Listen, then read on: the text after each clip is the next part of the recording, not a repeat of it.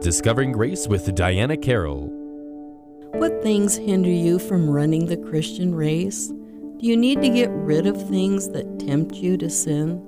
The Apostle Paul was known for using athletic metaphors in his writing. He referenced boxing, wrestling, and running, comparing Christian life to a foot race.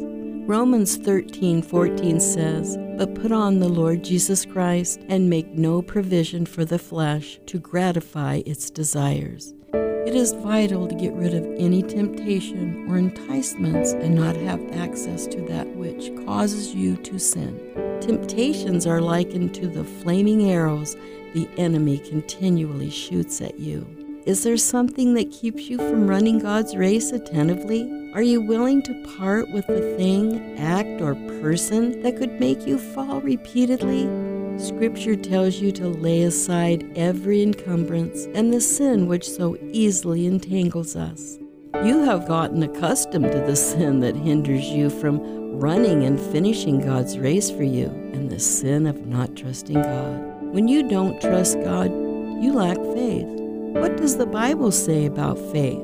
In all circumstances, take up the shield of faith, with which you can extinguish all the fiery darts of the evil one, Ephesians 6:16. Saving faith teaches that all your sins have been forgiven. You have trusted Him and what He did on the cross for you. Therefore, living by faith has one goal: entrusting yourself to His trustworthy hands. He, my friend, is worthy of your trust. This has been Discovering Grace with Diana Carroll. To learn more, visit Diana's blog at dianasdiary.com.